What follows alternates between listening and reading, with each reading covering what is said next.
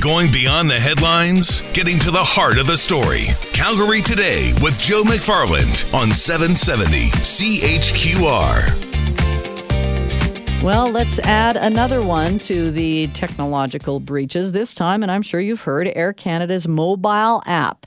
The breach affecting 20,000 people. Is the whole idea of passwords passé?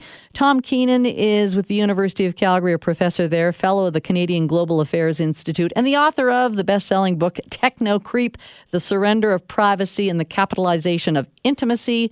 Tom, thanks so much for joining us. Hi, Angela. I don't think you're surprised by another breach, but it really is frustrating for people who think they can trust these apps and then it just flies in their face. Yeah, you'd think a big company like Air Canada would do much better security and much better testing, but I guess it just goes to show everybody is vulnerable. And as you suggested, maybe the day of the password is coming to an end. Well, and it's frustrating when you hear about this because some people actually put some pretty important information on this app. I mean, credit card, that's always a concern.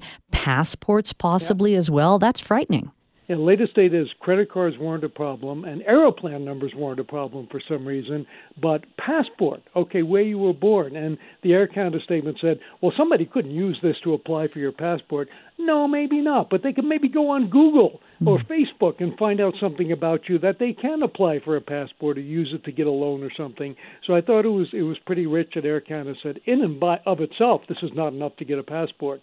That may be true, but it's still not good. And they always say, well, just change your password. I'm tired of hearing that. Do I stay away from these apps or giving my information to anyone? We can't. We've moved beyond that. And so what do we have to do? Well, it's what I call de facto mandatory.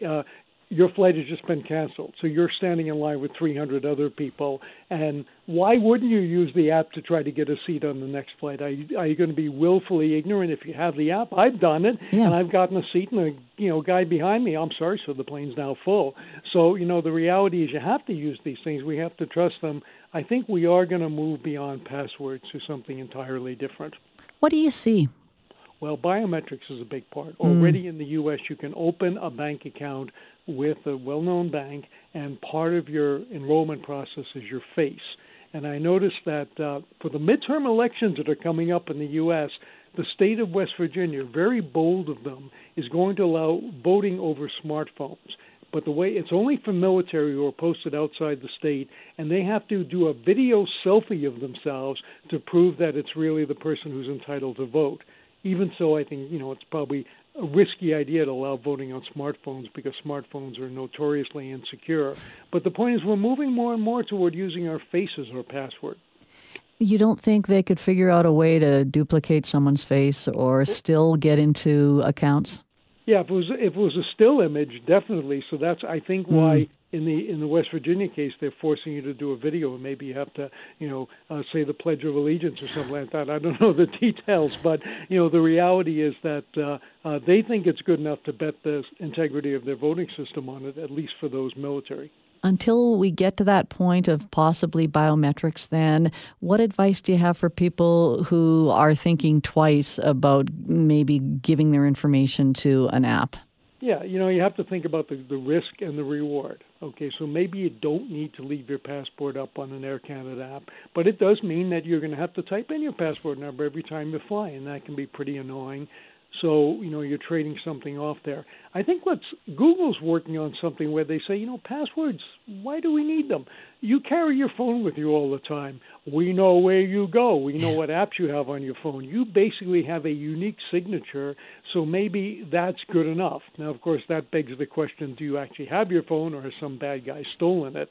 So we're never going to have a perfect system, but there are an awful lot of people who are thinking about getting passwords better. There are, of course, password managers. I never name particular ones because it would be a jinx. If I said one right now, tomorrow they would be hacked. But you can just Google password manager, and there are some free ones, and there are some that you pay every month, and they will make really strong passwords for you.